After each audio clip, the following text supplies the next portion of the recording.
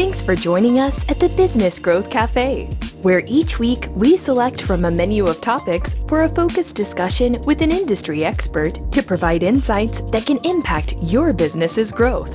With your host, Angelo Ponzi. Welcome to the Business Growth Cafe. I am Angelo Ponzi, your host. We're going to talk about supply chain today. Now, this is probably not a topic we really ever thought about prior to the pandemic. Because why? Because we never really ran out of goods and services, right? You were building a product, you needed some raw materials, you ordered it, you got it. Not a problem. But when the pandemic hit, things started to get in short supply, right? We refer to this as supply chain. Now, as a consumer, just to jog your memory, you went to the grocery store, you walked down the toilet paper aisle, and there was none. Right? The supply chain got disrupted. Products couldn't be produced, couldn't get here, and they tended to back up, no pun intended, out there in the ocean, sitting on cargo ships. Well, this hasn't gone away. Frankly, it's even gotten worse. Supply chain issues are rampant here in the United States and really affecting everything from us as consumers when we go shopping to industrial products, commercial valves, cars, high-tech products, because the raw goods, if you will, the components are just in short supply. They're behind in manufacturing, they're behind in delivery, and the cost to even get them from, say, China to the United States has skyrocketed. Prior to the pandemic, people would talk about container shipping costs around $2,000, $2,500. Well, recently in conversations, it's as high as $25,000, and some are predicting it'll get as high as $30,000. Now, depending on what you're bringing over, a $30,000 container cost, shipping cost, adds a lot of expense. So the question is, are you eating that? Or are you passing along to your customers? Or are you sharing in that? What's happening? So this supply chain issue has really become a big focus. I live in Southern California, and if you look out into the port of Long Beach, you don't see one or two cargo ships sitting out there. Now you see 60 and 70 of them just stacked up and lined up like airplanes trying to come into port. And is it because we're not letting them in? No, it's we also don't have the capacity, the trucks, the people to offload these cargo ships. So everything is backing up. So delivery times are getting delayed, costs are skyrocketing, and it's impacting the ability for us to do business and for us as consumers to buy the goods and services that we need. So today on the show, I have Richard Montolano. He is the founder of RAM Supply Chain, Inc. He is a supply chain consultant, an expert in everything supply chain, and we are going to learn a lot. We've got a lot of great questions that I want to dig into with Richard and really help try to solve this. But more importantly, is there an end in sight? When I think about costs that have skyrocketed, we always have the saying, what goes up must come down. But I have found a lot of times when costs go up, they never go back to where they were prior to an event. So will shipping costs go back down into that $2,000, $3,000 range, or are they going to settle much higher? That's one of my questions, and I think it's a burning question for all of you that are listening out there. If you're nearly not disrupted by supply chain, and maybe you're a services company, one of your clients most likely is. So this is going to be a really interesting show. So I want you to stay tuned, and I'll be right back with Richard. My company, the Ponzi Group, provides consulting, interim, and fractional marketing and leadership services with a focus on the strategic and analytical side of marketing. We take a holistic approach to driving business growth. Consider us your marketing architects. We use research to gather the necessary insights from your customers, prospects, the competition, and the marketplace to develop fact-based approaches to building effective and efficient growth plans. And, much like a general contractor, we partner with internal teams of carefully selected, vetted individuals and organizations to execute the strategies and plans, as well as provide oversight and management to ensure we stay on brand and plan. To learn more about our services, visit theponzigroup.com. As I mentioned, I have Richard Montolano. He is the founder of RAM Supply Chain, Inc. And we are going to be talking about everything supply chain and how it impacts you as a consumer and impacts businesses or maybe your clients. Richard, thank you for stopping by the Business Growth Cafe. Hey, thank you, Angela. Pleasure to be here. We always enjoy the Business Growth Cafe. I've learned so much over the years from you and your guests. I'm just honored to be here. So thanks for Well, having me. oh, absolutely. And you actually have been on the show before. You were kind of part of this in the middle of the pandemic. I think we were doing little snippets and conversations and challenges and that people were having. And so I appreciate you coming back. And I appreciate that you do listen. You told me that you like to listen to the shows. I think you told me a week or so ago that you listened to one of them where you're taking a lot of notes and learned a lot from the show. And so I love to hear that. Yeah, absolutely. It's been very valuable. Sometimes I put it on when I'm driving around town, just trying to get some positive information in my head. And anytime I can learn from the Business Growth Cafe, it's a good day. Well, it's good to know that my voice doesn't put you to sleep, especially when you're driving around. Yeah, officer, I was listening to this podcast and the host just put me to sleep.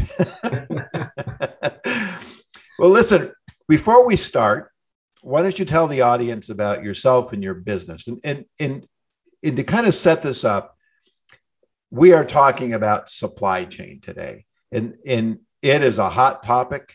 There is so much going on that is touching every business, every person, every Christmas toy that's coming down the pipe. I can't think of anything in the United States of America that's not being touched or impacted by what's going on in the world. So I just teed it up. Why don't you tell us about yourself? Well, great. Thanks for that, Angelo. And it's very interesting how quickly time changes things. Before the pandemic, when I told people I was a supply chain consultant, they kind of gave me a deer in the headlights look like, what are you talking about? I don't get it. I don't understand. And ever since the pandemic, the first thing we ran out of was toilet paper.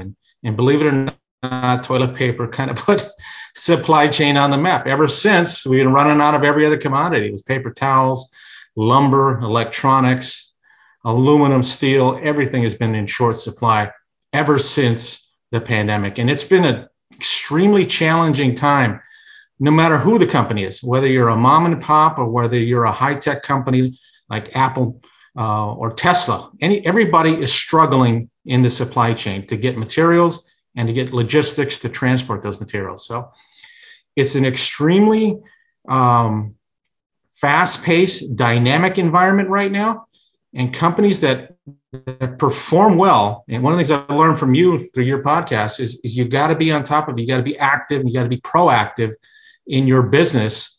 Those are companies that are waiting to happen are losing performance, losing market share, and lagging others that are moving ahead to being proactive, talking to their suppliers, talking to their transportation partners, and getting ahead of it. So that's the exciting part about it. I know it's extremely difficult, but for me as a supply chain consultant, it's exciting times because people are finally understanding the value that supply chain brings to the table. They got so used to just things appearing on the shelf and never had to give it a thought until we ran out of toilet paper. Yeah, there you go. Yeah, you know what? And I remember those days running down the aisles and panicking and searching the internet to figure out where I could buy it from. So as a consultant then in working with your clients, like me, what's the role that you take on? How do you work specifically with them? Good question. I first of all, I tend to, my mindset is I want to partner with these clients. I don't want them to assume 100% of the risk. I want to go in and bring my expertise, my experience to the table with them. So what I do is my approach is to really understand all of the business needs. What is their history and where are they going? And I do that like a lot like yourself in that we pull a lot of the data analytics to really understand what's going on deep within the business. So when I'm able to look 3, 4, sometimes 5 levels deep inside the supply chain, I can really help provide guidance. And that's really what I think of myself as a guide in the supply chain. One of the things I tell my clients and people who ask for my opinion is going into the supply chain, we were at a huge supply chain talent shortage. And ever since that pandemic started, the talent shortage is just absolutely massive. Small to middle market companies have never had the opportunity to train or invest in supply chain training. And now they're thrown into a marketplace with less talent, less capacity into the most difficult supply chain talent in 100 years. So it's a very difficult spot for them to be. And I like to bring my expertise and my passion for the supply chain to help those companies. And I focus on manufacturing and distribution companies to help them get better, stronger, and more responsive to their customers. Okay. When we think supply chain or supply shortages, and we'll talk about some of the ramifications, I mean, China pops up. It is the first country that pops into my head. But is this shortage and these issues coming from most of the countries that we might import from, or people might get their raw goods or finished goods or raw goods in order to manufacture? I mean, is it China? They the big behemoth, or is it Thailand and Vietnam, or is every country having problems? Every company, and one of the things that people are beginning to learn and understand is that the supply chain is a global community, and there are a lot of shared resources across the globe. And for decades, the mindset has been to lean out all of these operations across the board in every industry. Therefore, people took on the philosophy we needed to have things just in time. Mm-hmm. Well, that doesn't work these days. That just in time assumed continuous flow or no disruption in that supply chain. That doesn't happen today. So what consequently happened is everybody shrunk their warehouses down. The providers and trucking companies shrunk their equipment down, and the container ships, everybody shrunk. So whenever there's a hiccup, it doesn't take much for that ripple effect to ripple across multiple industries and sectors. For example, when you order an item or freight from across the ocean, whether it's Thailand or Taiwan, China, or whatever, it's got to come across on a container ship, and then it comes through the port, usually in Long Beach or Los Angeles, and gets put on a chassis and then taken by a driver to a distribution center. Well, those chassis and those trucks and those drivers are all in short supply in addition to the container ships. So every step along the way has been a difficult challenge. And we've seen unprecedented demands on these companies over the past year. And it's at the most difficult time when they just didn't have the equipment and the capacity to respond. Mm-hmm. Consequently, we have, like you and I can see off the coast here in California, 60, 70 ships now sitting off the coast. I heard this just this week. That's the equivalent of almost 500,000 20-foot equivalent containers. And that's just incredible amount of volume trying to come through here.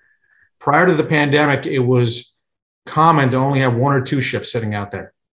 Now we're looking at, it's been 60, 70 ships and continuing to grow. So if we look at the both ends of the supply chain here in the U.S. and internationally,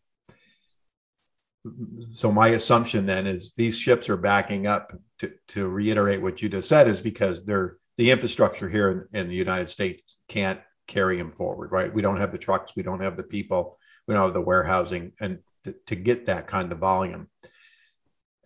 But since there's 60 or 70 ships sitting out there, is there still a problem at the origin as far as getting stuff manufactured and produced, right? So it's not all just sitting here because we have a shortage here in the United States, but there's issues at the center as far as where we get our raw goods or whether things are manufactured for us.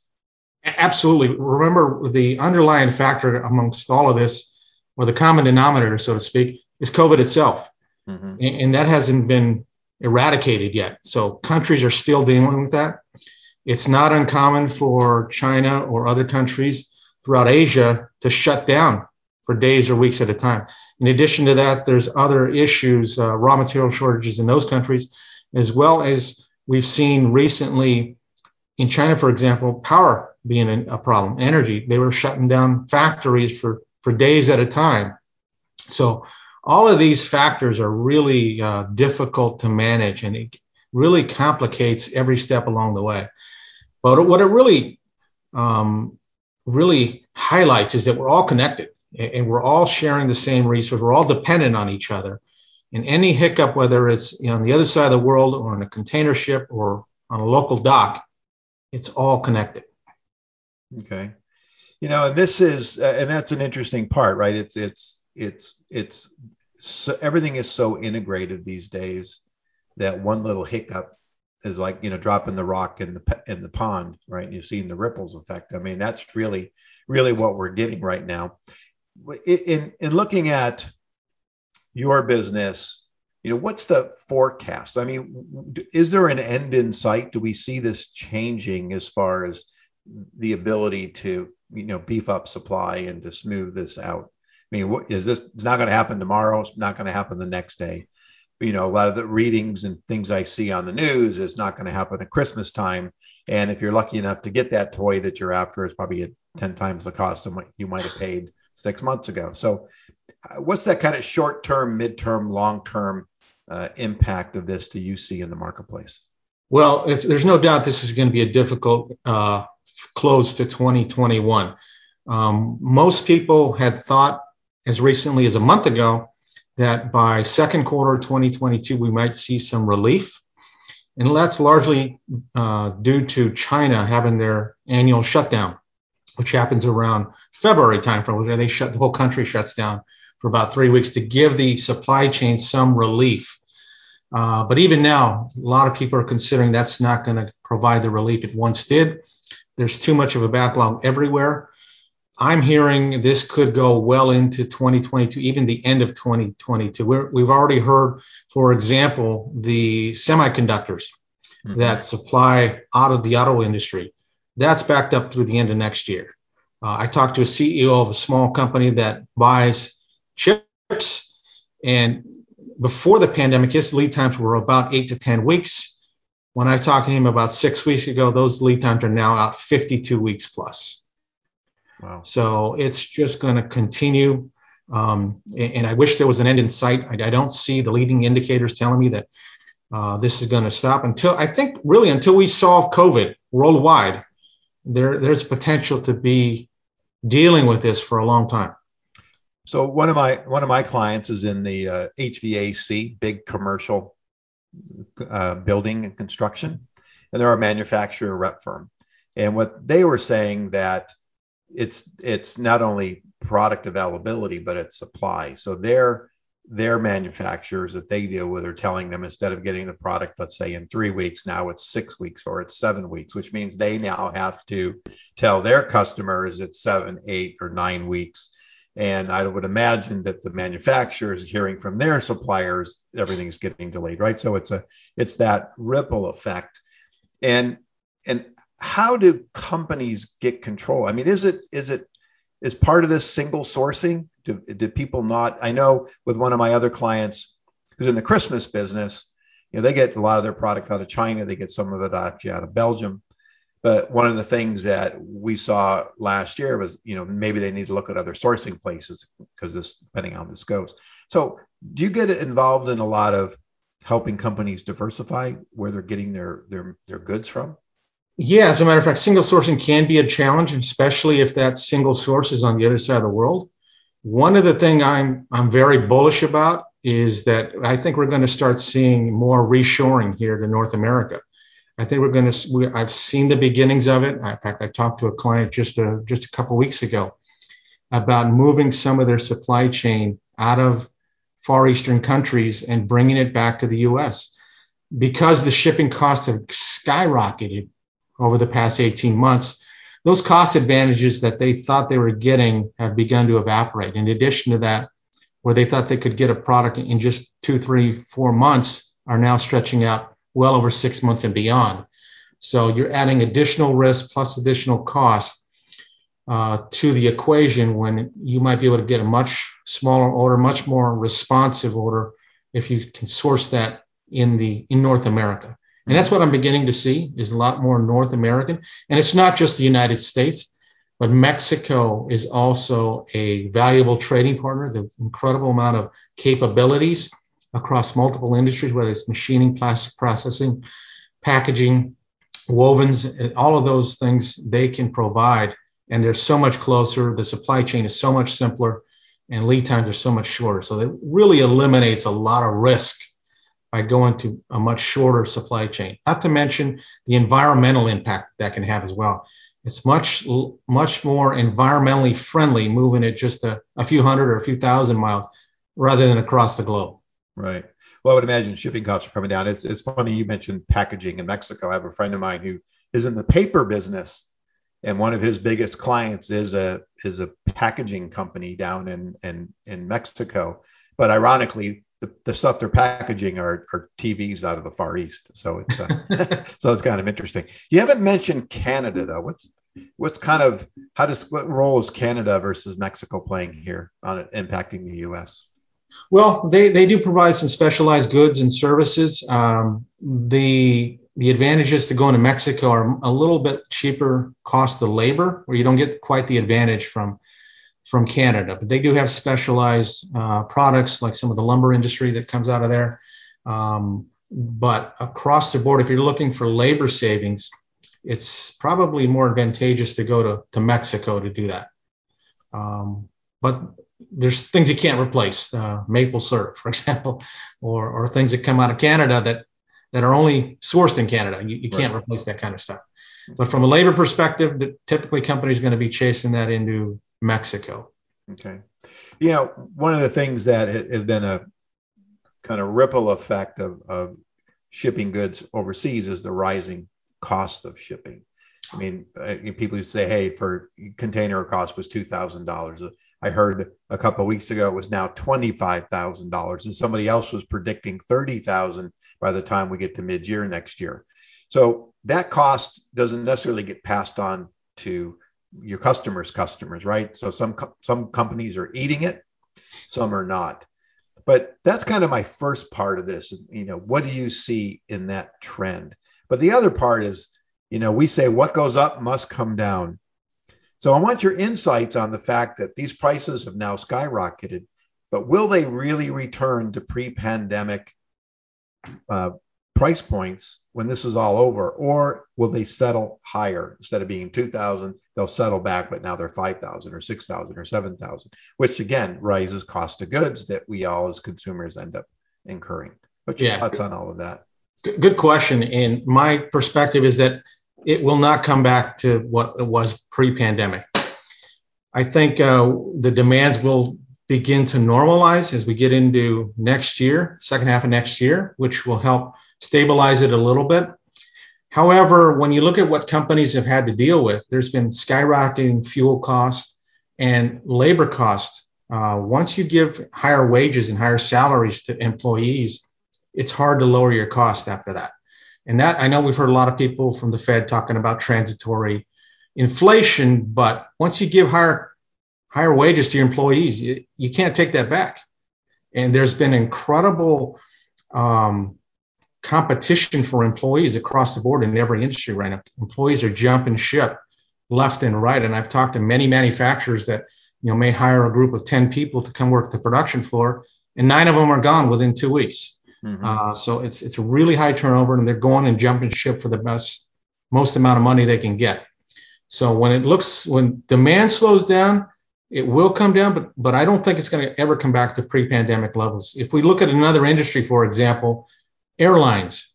Remember, many years ago, you didn't have to pay for loading your luggage. Right. But once they got used to charging those fees, they never gave it back, right?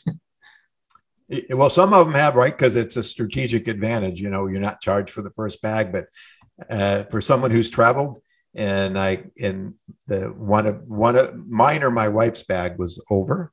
I won't tell you which one, and that extra 2 or 3 pounds was like $150. I mean, that was just blew me away. To me, it was like, throw stuff away. We'll buy it on the other end. So you're right. Once you know a market is established and people are paying those costs, now it might not stay at 30,000, but it's not certainly going to go back to 2. And those are things we have to take a look at. So during the pandemic, I saw from a marketing standpoint, companies, pulled back their marketing budgets. They did things differently. They reacted. The strategic alliances and partnerships that a company either had or needs to establish I think long term, if they don't have them, it becomes very important, especially if you want to look at preferential treatment or all those other kind of things. Do you get involved in helping to establish kind of supplier, customer supplier relationships as well? I mean, really setting those up for clients? Absolutely. And that's a big focus for me as well, because like I said at the beginning, the amount of talent, expertise, and time a lot of companies have is just it's not enough to support a growing business. So the speed of the supply chain moves extremely rapidly. Technology advances extremely rapidly. And it's important to partner with the right companies that can help take you to the next level. I've done a couple projects this year working with companies who had little to no investment into their supply chain. So it's no wonder they're spending millions of dollars and not getting the best value out of it. Mm-hmm. But when we came in and said, hey, look, let's stop, let's look at the process, let's look at the way you're doing things. And I pulled all the data and said, hey, there's a better way to do this. Let's go out and set up a partnership with the right 3PLs, which just who specialize just in this. And let's set up contracts and a relationship, a partnership that benefits everybody. Unfortunately, they hadn't taken that mindset and they had a very transactional mindset. And everything was let's figure out the problem today and let's not worry about what's going to happen next month, next year, right? So companies tend, especially middle market companies, tend to evolve over time, just trying to solve one problem. For example, a marketing guy may open up a new market in, say, Washington, and a sales guy says, we got to get 10 loads to this customer next week. Well, that's great. But once they get into that solution, they forget it. And they never go back and retest the marketplace, never go back and set up those partnerships. But that is critical to success in supply chain. It's one of the things I talk about as a key value driver is being able to develop competitive advantages. We all think of Amazon as one of the pillars of the supply chain. They've done incredible things when it comes to supply chain innovation, and the whole Prime really changed the industry. In fact, everybody calls it the Amazon effect. Everybody wants free shipping, and they want it here next day or the day after, right? Yeah. And that's not really feasible for most companies, but they got to do a better job than they do normally. And if they don't have the data, for example, and it's important when you have that data platform to be able to share that information, not only internally, but with your partners who can help be your eyes and ears out in the industry and can have your back when things are changing rapidly. And for example, if there's a capacity crunch and say, hey, you know what, we've got this other customer who's going to eat up 30% more of our capacity than we had anticipated. We need to get your understanding where you're going to be in that same time frame. Otherwise, we may not be able to support you. It's those kind of conversations that really separate you from the competition and provide you accelerated supply chain performance. So that's the stuff I really love and enjoy doing with my customers, helping them understand the value of that. Because it can really separate you. Yeah. Well, you mentioned data, and data is near and dear to me. That's one of the core things we use here in our marketing group is data. But on the supply chain side, how are you mining? How is a client mining, and where are they getting this analytics? Is it a particular software? Is it their CRM? Where are they getting this, and how do they best use it and understand it? Because a lot of times I find even market research, at the end of the day, a lot of people don't understand what the data is telling them. So How do you work with them on data mining, data management, data utilization? Good question. And most of them aren't set up to really handle it. A lot of times I ask for data and it's just really not even available. So we have to create it from scratch. Where we often start is the ERP system. And there is some limited data there, but it's often not robust enough. So what happens in a lot of cases is we'll go back to their suppliers and ask the suppliers, because oftentimes the suppliers have much more analytics than the actual client themselves. And I know this to be true specifically in the logistics markets. They can give me a ton of information from the pickup points to the destination, to the rates, to breaking down the rates, including accessorial charges, fuel charges, any other types of charges that they put on there, the weight, the pallets, number of pallets, dates. all these areas that are really critical to understanding the needs of the company. And most companies don't understand that. They don't know where to get it. But your providers have that information in a lot of cases. We just take that and put that into some kind of a data analytics platform. I oftentimes use Power BI to do that. A lot of companies will use Excel, which is okay, not quite as robust. I've had companies in the past use Alteryx, which is a fantastic platform as well, or Tableau to create the visual graphics.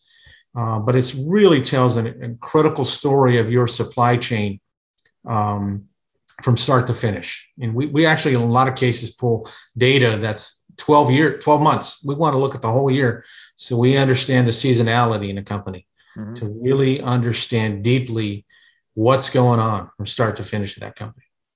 Well, that makes a lot of sense. I have a client who's seasonal, and they have to be, they're not ordering product all year long, but they're selling all year long, and they have to, have that data to management, know when to order and how long it's going to take to make, and how long it's going to take to ship, and how much long it's going to take to assemble, right? So without that data, they'd be flying blind. And they may, and of course they're dealing with everything we're talking about today, right? So they place an order, and now they got to place their orders earlier in order to get it on time, and all this kind of stuff that's going on.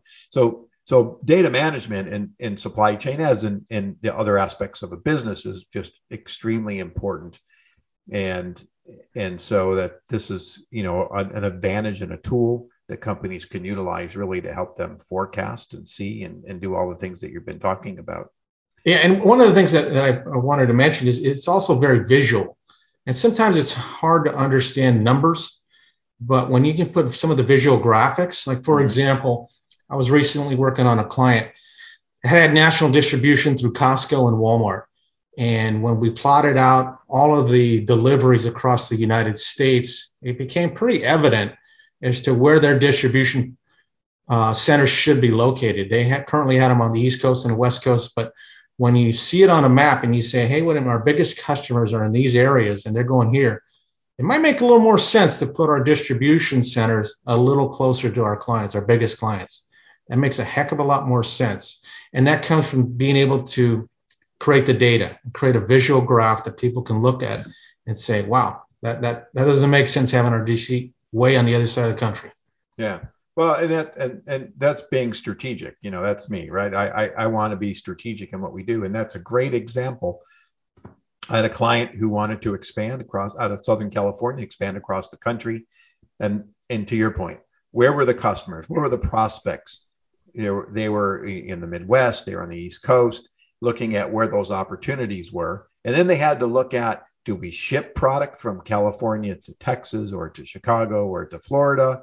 Or should we put a distribution center someplace else? So, I mean, they all intertwine. And I think the point I'm trying to make here is it isn't marketing, it isn't sales, it isn't distribution and supply chain and manufacturing. We're not all in different silos, right? We're all the same pieces of the same puzzle.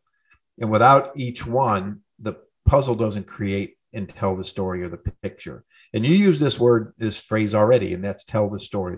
The data tells the story. You have to be able to understand how to read the story and understand the story that's being told. And so I find that very fascinating, and utilizing Power BI and others, which use tools like that to help create that visualization that simplifies and makes it easier to consume. Yeah, absolutely. And it's so powerful to be able to put charts and graphs and visuals in front of a client that they can easily understand in just a few seconds, rather than having to go through a 20-minute narrative on why this makes sense.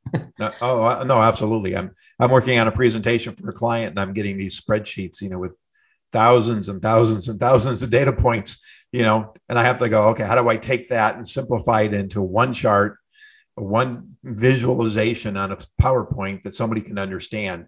Having been in market research for a long time, I learned over the years that you have to spoon feed it in a sense and make it very simple. When I first started, to sidetrack for a second, and when I in the action sports industry, my reports were like 500 pages with data table after data table. And I mean, I was fascinating. I loved it. and I'd hand this to my client, and they'd say, "What the hell do you want me to do with this?" Number one, I'm not going to read all this, and number two, I don't know what I'm reading anyway. And over the next 13 years in that industry, it got to the point where it was a chart, a pie chart, a graph, and an explanation. That was it. No more extreme details. If they wanted the details, happy to share it. And so, again, making it easy to consume, to be able to make intelligent decisions, because that's what the data lets you do, right? Helps you make intelligent decisions. And so I'd say I'm all excited about the data. You made a comment which I didn't understand, and I want you to explain it. So you're talking about branding in the supply chain, and what does that mean? Yeah, very good question. And companies really live and die by their branding, and really separates them in the marketplace. And it's important for your supply chain to live and breathe that same branding so you can live up to it. Your brand is only as good as your supply chain can take it. If you have the greatest brand in the world, but you can't deliver, it's not going to make a hill of beans to anybody. So right now, companies that can have a supply chain that can deliver their product is extremely important. I tell everybody the best ability is availability. So if you have to be able to deliver, and you can really outperform in the marketplace by just having a supply chain that can perform at a high level and deliver. I've worked with clients that support some of these big box retailers like Walmart, Costco, CVS, Rite Aid, and they have very demanding performance metrics. In fact, Walmart demands 98% on time in full. And that's not an easy target to hit these days for companies. But if you can do it, and you can do it consistently, that's going to support your brand. That is going to help build credibility. Nothing erodes credibility more than lack of availability. So that's one of the things that I think is critical. In addition to that, you also have to live that branding into your supply chain. For example, a lot of these companies that have a much more transactional mindset don't understand that is portrayed out into their marketplace that they're buying goods and services to as well. So if you have a much more long-term mindset that you can tie to your branding, you can sell that into your supply chain. And I did this just recently this year, where I was able to help a company build that long-term vision that's part of their brand and sell that into some of the biggest brokers in that industry.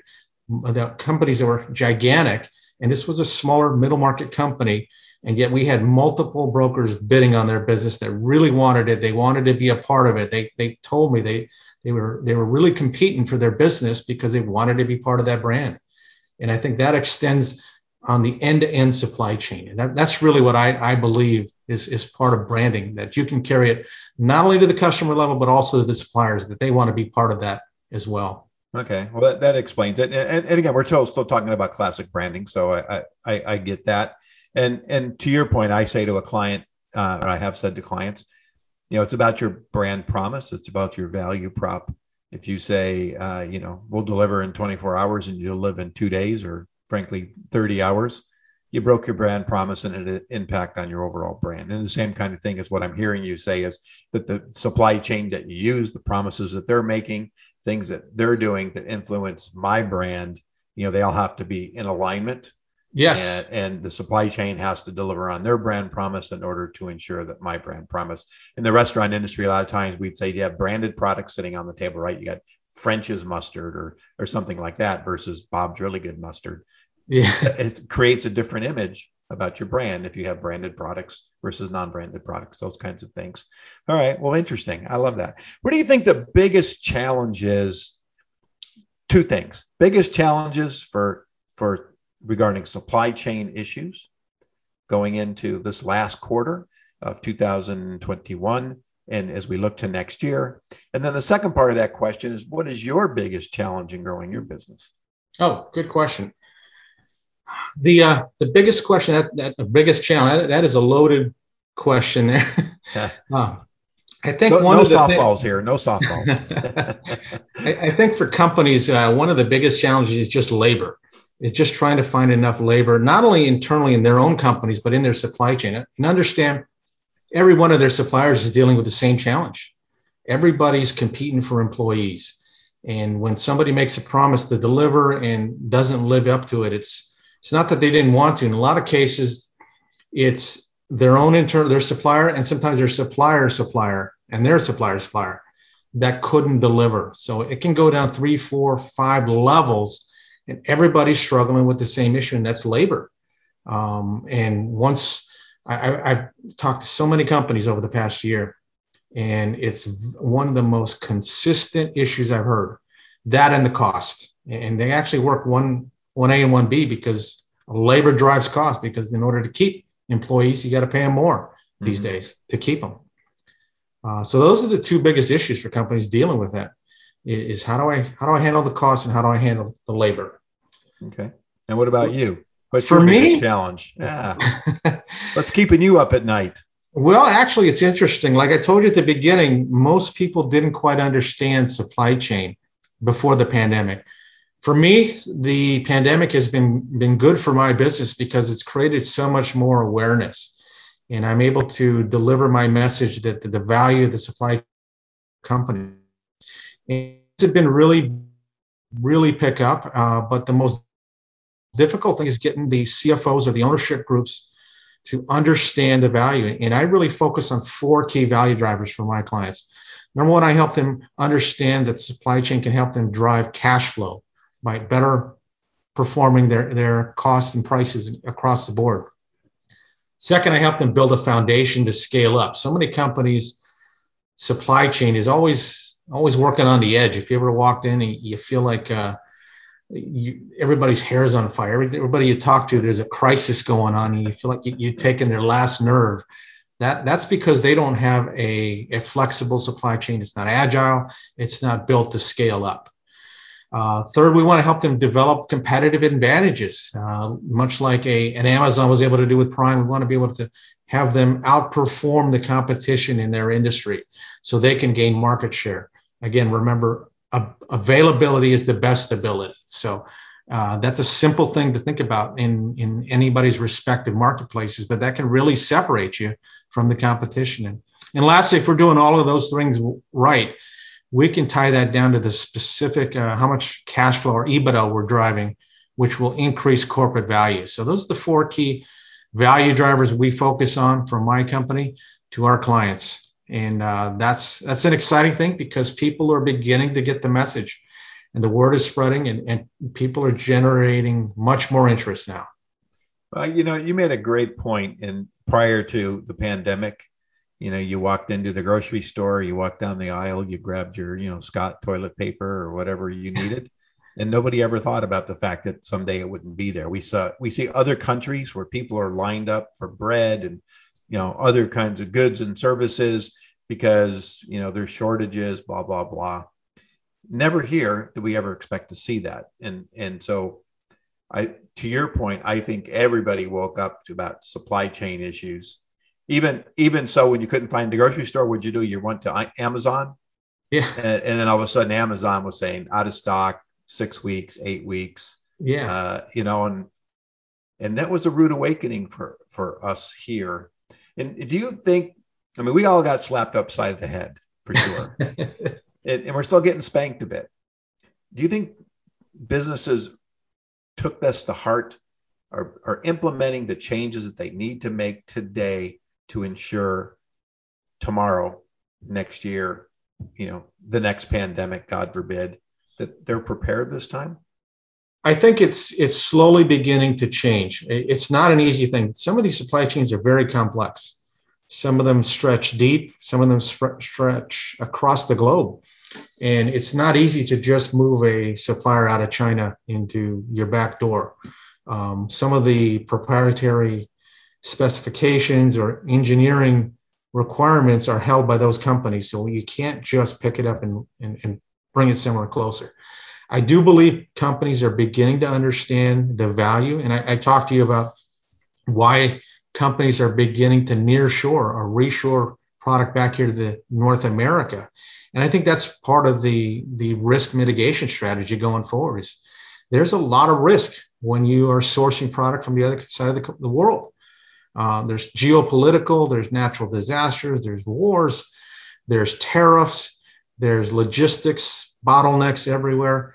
That's a tremendous amount of risk. And when the decision by a customer in the end is made on the availability, when they get to that store and your product's not there, but the competition is, that's a big deal. So that kind of stuff, I think, is changing the mindset of these leaders, the ownership at these companies, and they're beginning to slowly do it. I wish it was much more rapidly, but I think we're going to see it begin to accelerate in the coming years. Well, it certainly should be part of this strategic discussion.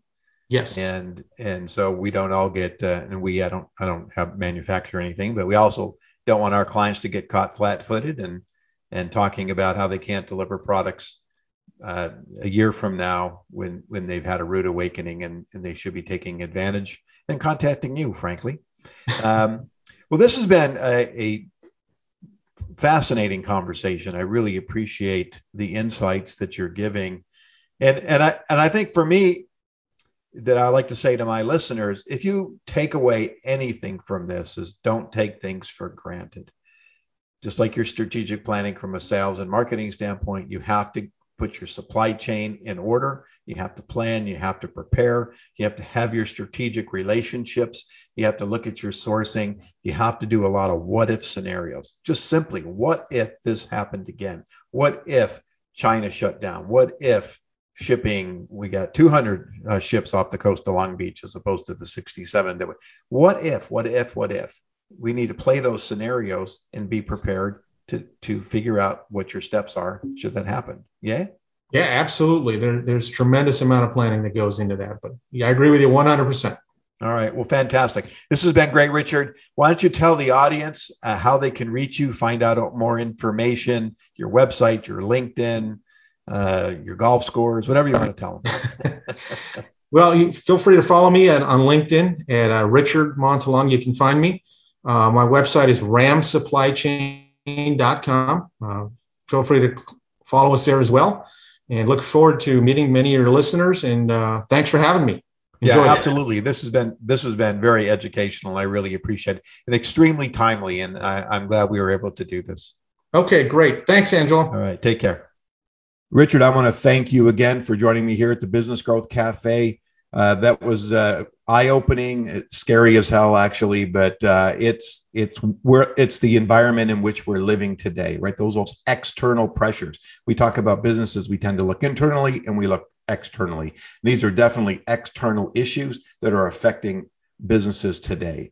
So again, thank you so much for stopping by the cafe. And thank you, my listeners, for listening in today to this important conversation. As I always like to encourage you to take a moment, go online, give us a rating, give a comment, share the shows with other peers that you think will benefit from this great content like you heard today. And if you're a subscriber, thank you. And if you're not a subscriber, I encourage you to do so. This way you make sure that you get alerted when a new show pops up. As I mentioned in my last episode, we are going to be launching an additional show called 7 at 7, where we're going to do a live show every morning at 7 o'clock for 7 minutes. It'll be me, but I'll also have some guests on, and it's going to be quick. It's going to be a singular focus to either answer a question or impart some information. And that should be launching. The plan is by November 1st. So I'm gearing up for that. Content is ready. And now it's just a matter of time and getting it ready to rock and roll, so to speak.